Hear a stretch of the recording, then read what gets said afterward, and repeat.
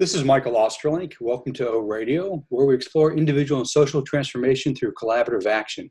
I'm a psychotherapist with a transpersonal and somatic specialization. I'm also a transpartisan social entrepreneur and head instructor at SEALFIT's Unbeatable Mind Academy.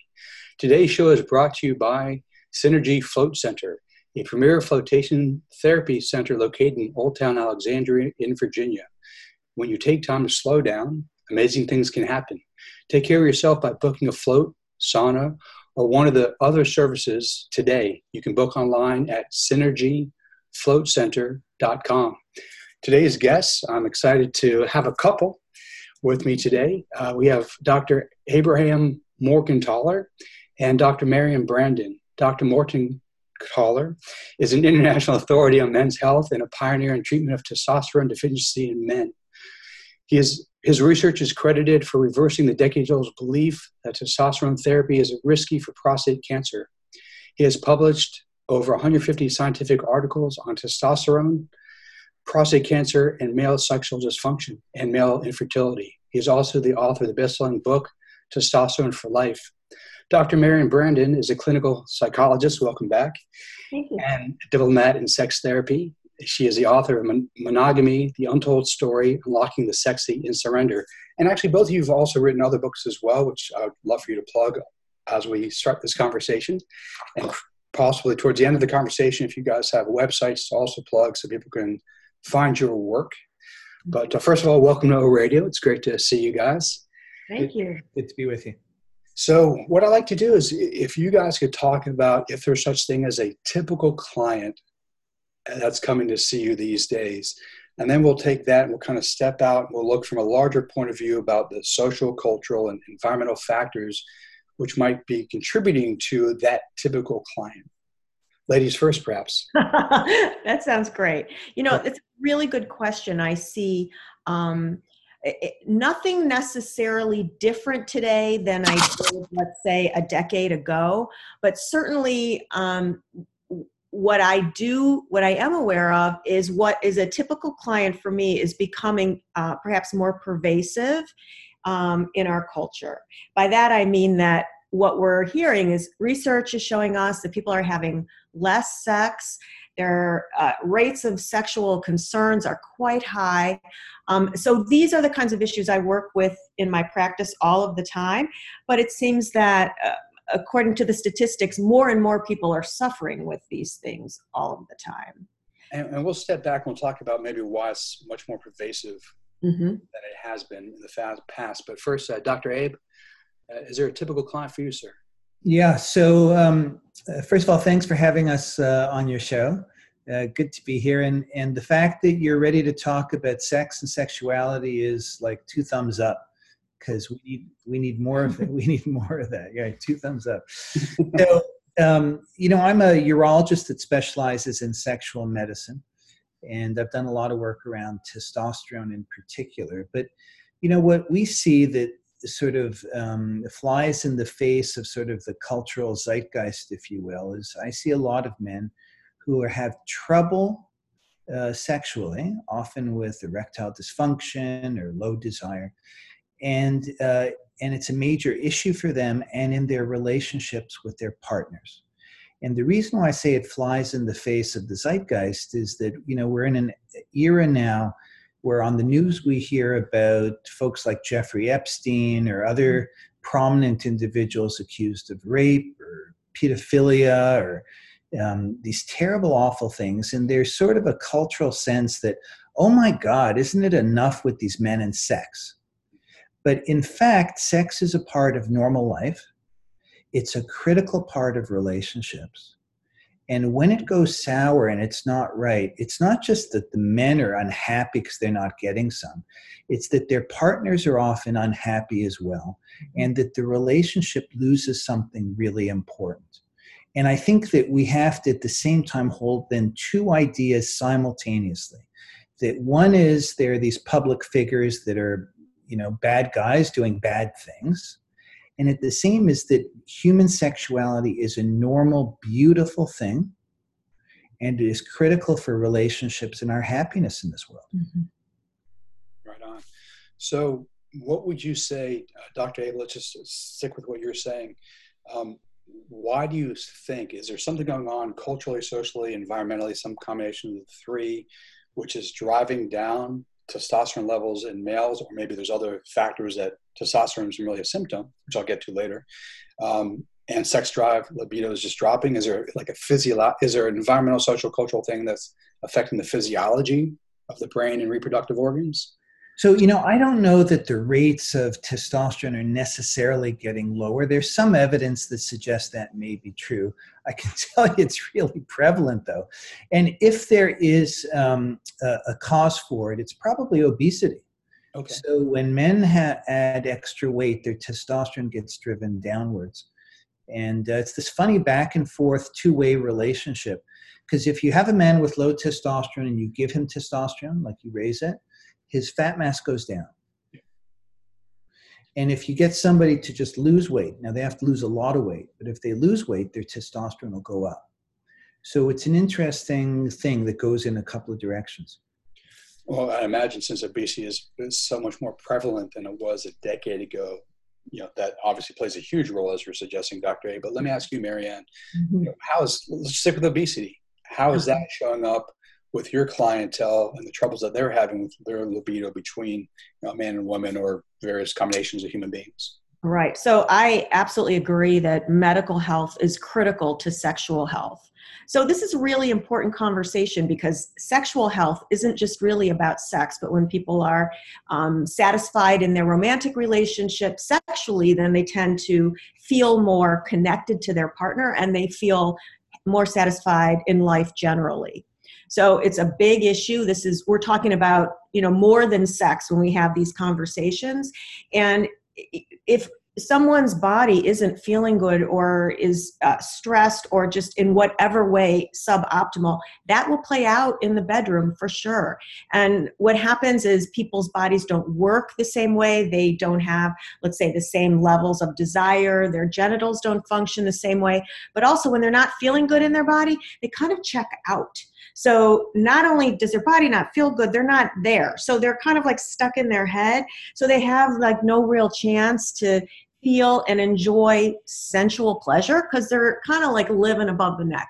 So there are a variety of problems that are sort of like emanate from this obesity crisis that we're talking about. Can I jump in on that? Please. It's a really cool story. So just last week I saw a patient. He's 42, he's married, and he put on a fair amount of weight. He hadn't had sex with his wife in a couple of years. And he, in his own mind, had kind of said, okay, that part of my life is over. But his wife was unhappy. And she pushed him to see me, and he had low levels of testosterone. I saw him back. So the story was incredible. So he had lost 16 pounds. He'd gone off his antidepressants. He had an alcohol issue. He hadn't touched a drink since he started in, with normalization of his hormones. And he started having sex again with his wife. And he said, I hadn't realized how important this was in our relationship. But getting back to what Marianne was just saying is that his wife said to him, I said, what did your wife notice about you? He said, she says I'm more engaged in life. When Marianne talks about sort of that front part of the brain and consciousness and being there, being present, that's what was going on for him. And he not only then had this great improvement in how he felt and in his relationship with his wife, but he started talking about how he was looking forward to things. He was refiguring out his fishing rods and his boat, and he had something to look forward to. So the thing about sexuality is that it's intricately connected to how we feel about every other part of our lives. Mm-hmm. That's really important and really well said. And I'm curious now, because you kind of went back and forth and talked about each other now. Talk about she's great. She's great. Well, I didn't mean it that way, but okay, cool. I meant professionally. Oh yeah. Where was your mind, Mike? You were laughing.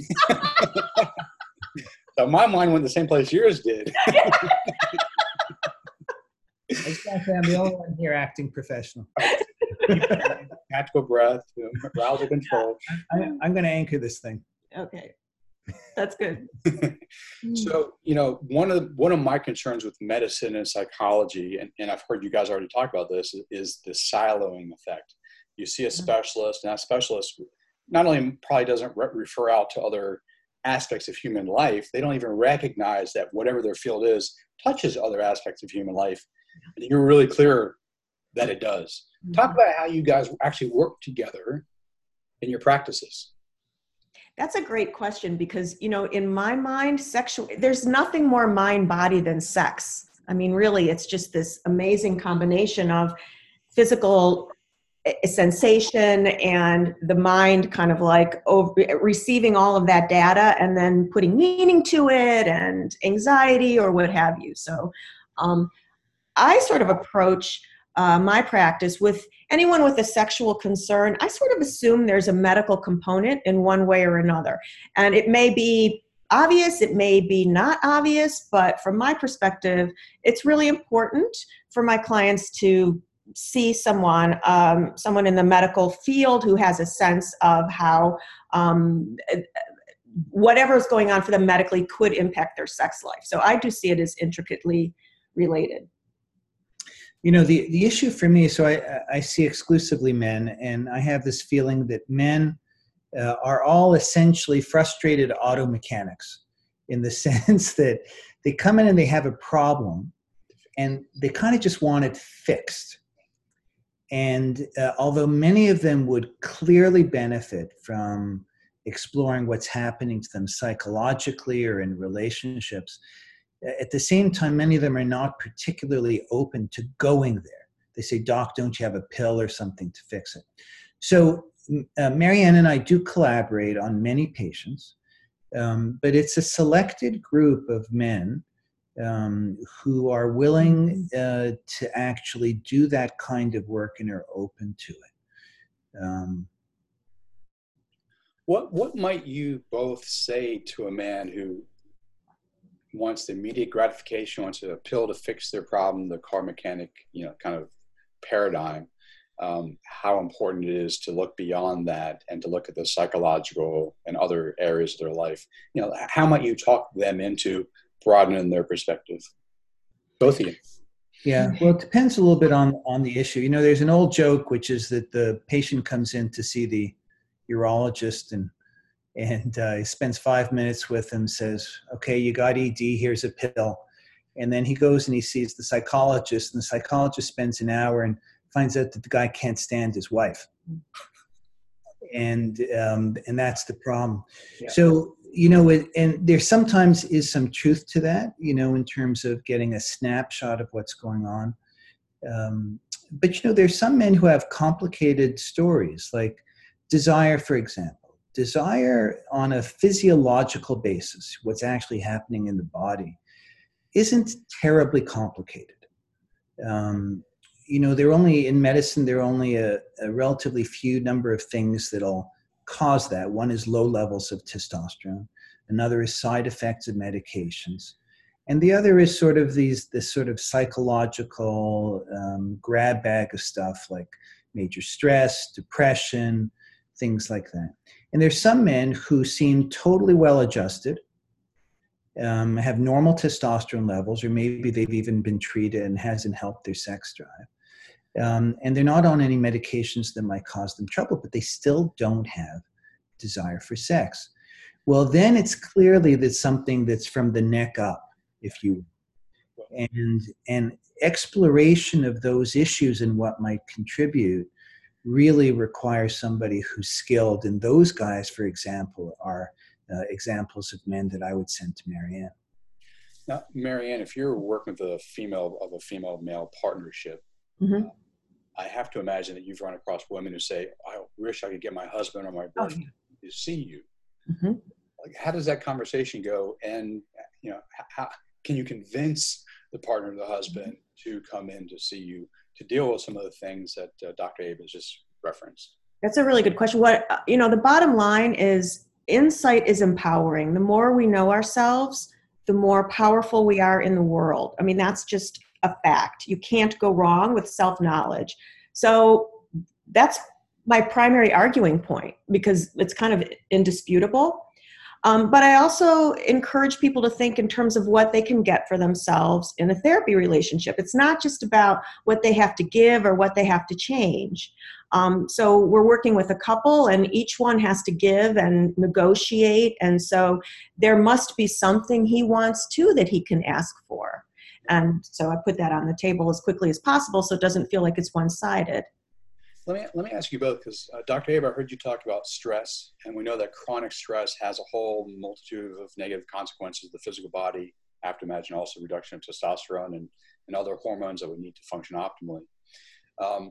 Marianne and Dr. Abe, let's talk about self-care, not just testosterone replacement or other hormone replacement, but what kind of things do you guys recommend to individuals and couples to help them take care of themselves to manage their stress differently, so at least that part of their troubles is taken care of to a certain extent?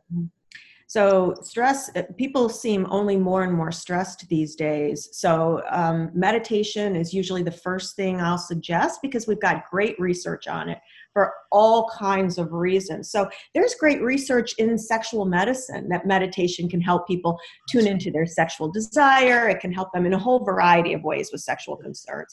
But the bigger picture, it reduces stress. So that's just a win-win across the board.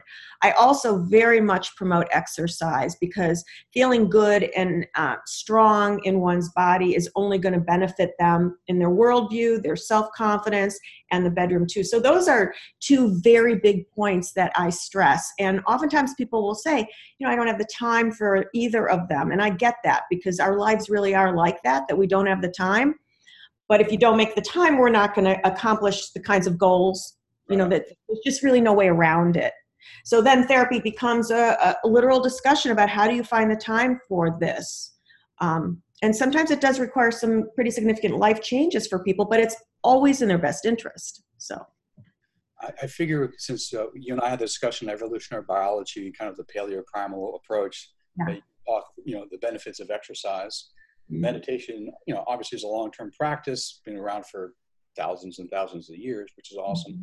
But I'm also curious for Dr. Abe, in terms of evolutionary biology, I would have to imagine that testosterone is at its highest when we're supposed to, from nature, reproduce. And then there's a natural reduction. First of all, is that accurate? And is that something that you could deal with? So you don't have the natural reduction, you can actually have a stabilization or an increase, or talk through that from an evolutionary biology perspective and modern science, if you wouldn't mind.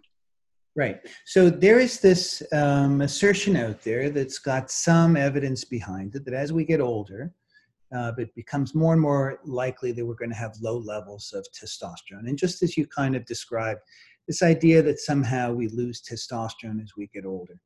It turns out that if you look at men, this is data that came out of the European Male Aging Study published a few years ago, that for men who maintained their optimal body weight or body mass index, testosterone levels didn't budge. Nice.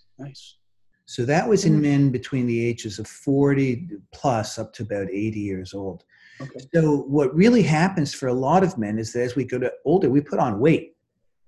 And our weight drops our testosterone and causes all sorts of other problems, inflammation in the body and things like that.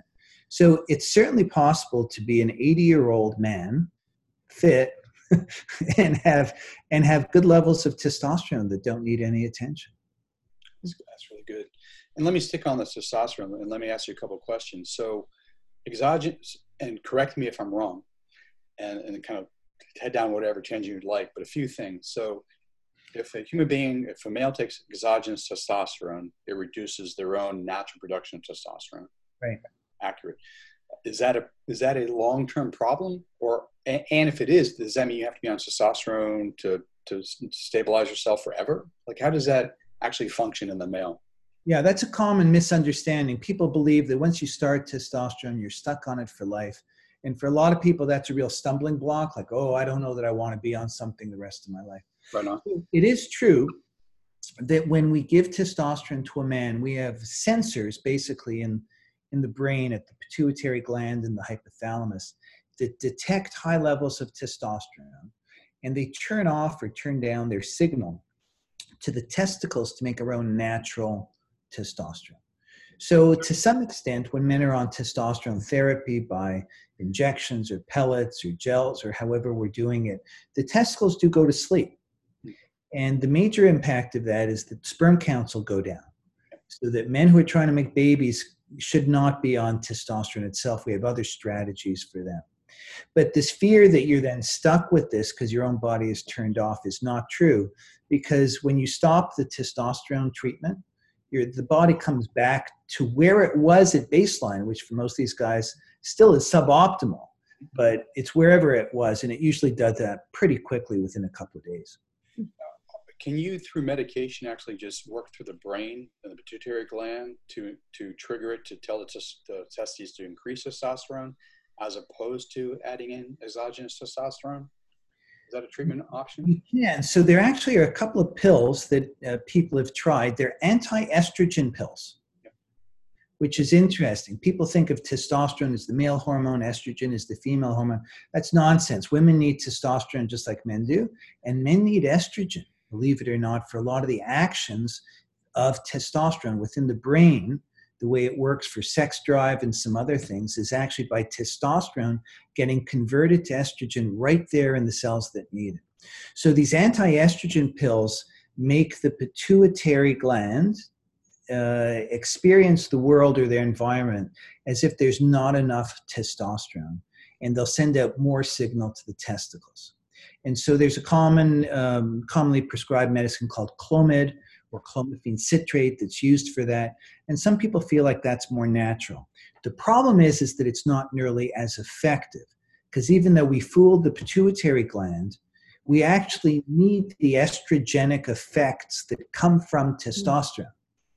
So by blocking it, we may raise testosterone levels in our blood, but the men don't feel symptomatically as good as if they were on testosterone. Okay. Let's switch back to you, Marianne, for a moment. So, there's kind of a joke, oh, we don't have sex, we're married. It's like once you get married and there's a natural, immediate reduction of sexual desire, libido. It's kind of like a joke, but it seems there's some unfortunate fact behind the joke for a lot of people. What do you make of like the joke? Like, once you're married, things change for couples. Well, it is true that when people get used to anything sexually, that could mean a behavior or a particular partner or what have you, they can lose some intensity from that, whatever they're used to. So that works against people when they've been together for a while. So it doesn't mean necessarily marriage, but just a long-term relationship. It's natural for people to be a little less excited by the same stimuli, meaning the partner. So another problem is that people get stuck in ruts. They start to do together what feels good, and then they'll just keep doing that. And that gets boring, so they lose the interest of sex. And another way to look at this too is that we don't really long for what we have. We long for what we don't have. And that goes for everything. Right. So, if your fridge is full of your favorite food, you're not really longing for it anymore. It's the stuff that you can't get a hold of. So, there is that element too. So what that simply means is that people have to put more attention to certain things that can amp up excitement. So that would be, the typical thing you hear about doing things differently. That really is important, because when we do something different, even slightly different, it captures our attention. It captures our partner's attention. And the more you're attentive, the more involved you are going to be in the moment. So doing things different is really helpful. And being conscious of, what emotional experience you're having in the moment, because ultimately vulnerability is what brings so much to a new relationship and to any excitement. Meaning that if you think back in your life to the best sex you've had, there was an element of vulnerability in those moments. It might have been you were vulnerable because you were with a partner you didn't know well, or you were vulnerable because you were doing something you weren't used to. But it's that emotion that is critical for amping up excitement. So when people are doing the same stuff and they're together for a long time and they don't make an effort to create situations where they or their partner are feeling vulnerable, that's a problem. So being conscious about that. How can I allow myself to be more vulnerable here? What can we do to create that? What can we do to create that for my partner? That's a great question. You give a couple examples of what someone within a couple could do to be more vulnerable, to create novelty, out of the routine, their rut. Yeah. So more vulnerable would be really anything they're not used to doing would create that feeling, or walking the edge of what they're willing to do. Okay. So just kind of like playing on that edge and like allowing some of that anxiety and tension to come through.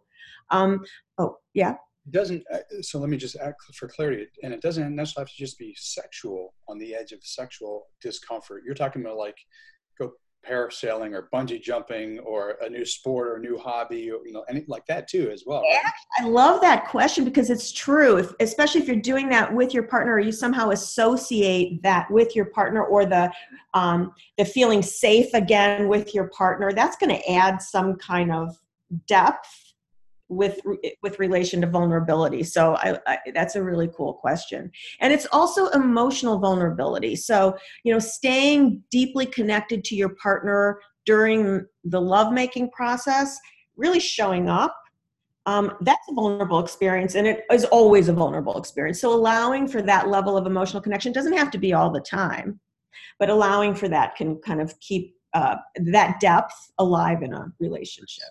Nice. Yeah. I want to switch to premature ejaculation. It just crossed my mind. For some reason, I looked at the picture behind you and I was like, struck me. I don't know why. Sorry. Dr. Freud, so you guys can. Right. Yeah. The ink blot test. I was just thinking of like premature ejaculation with some of the stuff you're saying, because it's about it's excitement, right? Intensified. But I have to imagine from an evolutionary biological perspective, there's no such thing as a premature ejaculation. The faster you ejaculate, the better for your own survival, within your species, because in the savannas of Africa or whatever, you can't be spending too much time having pleasure. You got to look around for, threats to your survival. Yes. That is no longer a problem for the most of us here in the West. We don't have to look around for lions, tigers, and bears, or oh my. But let's talk about, from a medical perspective and a psychological perspective, the integration of the two, premature ejaculation. Great. So, I wrote about this in my last book, The Truth About Men and Sex. And if I may, it's a sexist terminology. Okay. And here's the reason why. So imagine a man is making out with a girl. They're in the truck or their car, they're dating, and things get hot and heavy, and the man ejaculates before he wants to, right? We call that premature ejaculation. He's shamed, and he's worried what she's going to think, what she might say to her girlfriends, whatever. Imagine the reverse. The same guy, same girl are making out, and they're doing some heavy stuff, and she has an orgasm. That's pretty awesome. Pretty awesome, right? There's nobody that would be shamed in that case. She would have had a good experience. The man would think, oh my God, I'm the world's best lover, and she's so turned on by me, and everything is fine. So the question is, why do we even have this terminology, premature ejaculation? Okay, that's good. There is a reason for it, and the reason is that we have the stereotype about men that's wrong. And the stereotype is that men are all about themselves. Okay. They engage in sexuality, it's really just for their own pleasure.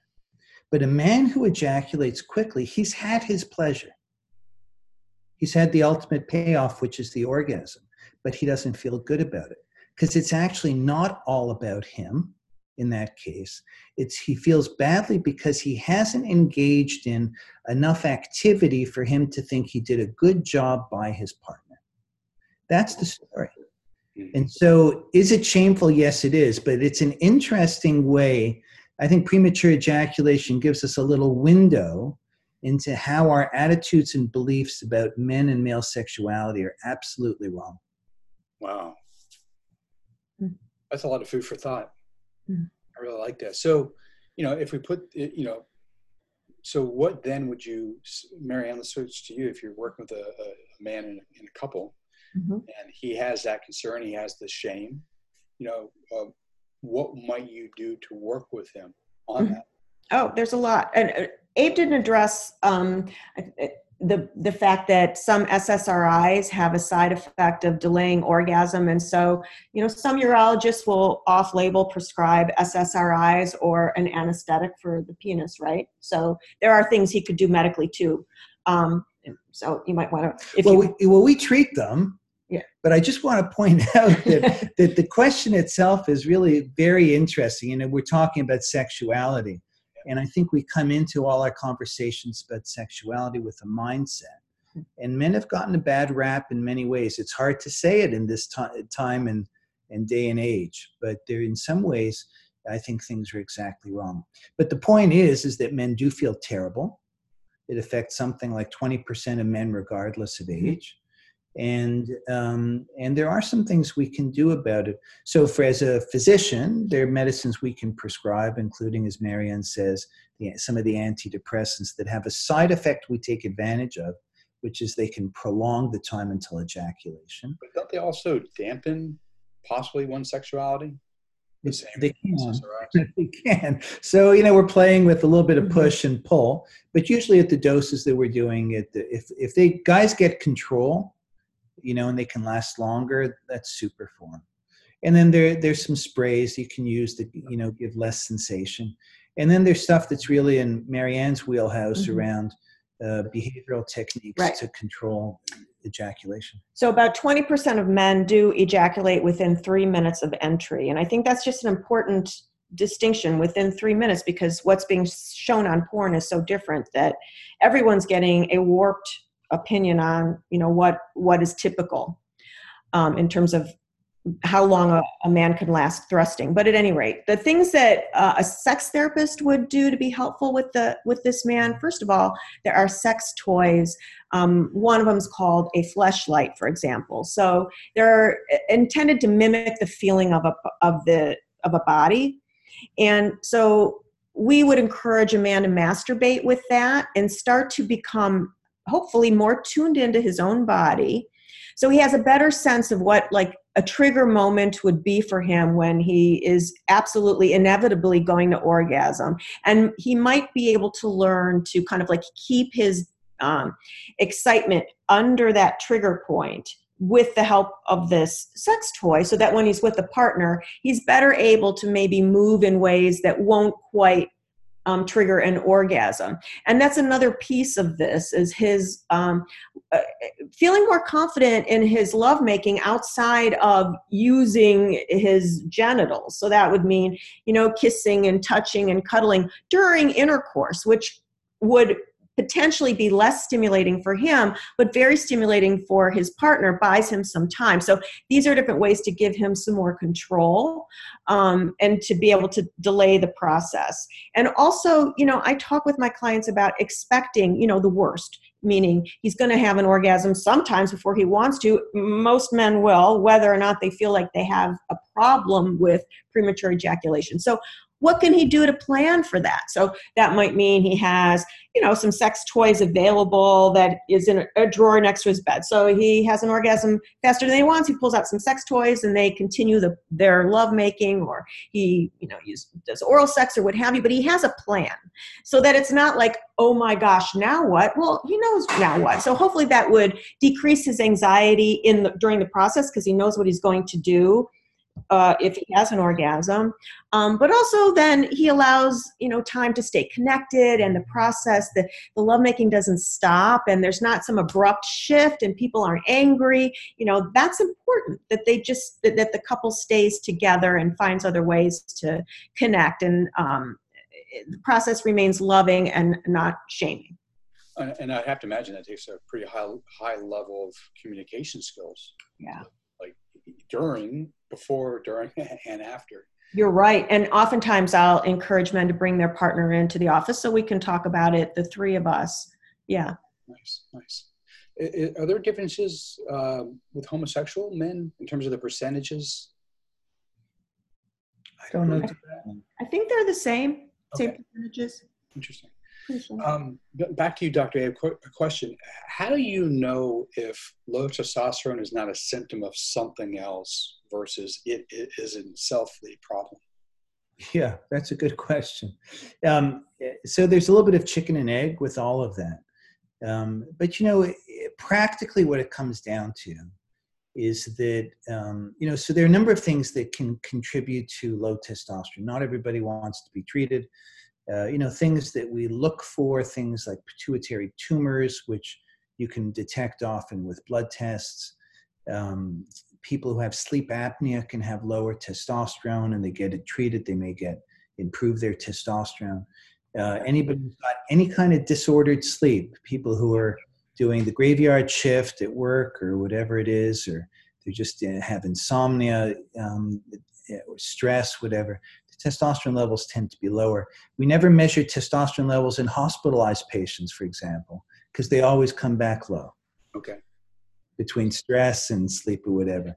But if a man, I talked earlier in the show about this 42-year-old guy. If a guy comes in and his sex drive is low, he's not on troublesome medications that might do that. His marriage is good. He feels some general, attractiveness towards his wife or his partner. And his testosterone comes back low. The chances of us helping him by raising testosterone is 80% plus. It's pretty darn good. So, to some extent, there's an attitude about testosterone, like we need to be very careful about starting it. Maybe the guy's going to be stuck on it for life, which we talked about, which is not true. Maybe there are these different risks, which turn out also, it appears to not be true, like prostate cancer issues, cardiovascular issues. My own belief is that and philosophy is that if a guy comes in and has a problem, and I've got a treatment for him that I think has a decent chance of helping him without causing too much harm, I think it's worth a trial of treatment. And that trial may be 3 months, maybe 6 months. If he doesn't get any better at 6 months, it's probably not the problem, but it's worth trying it.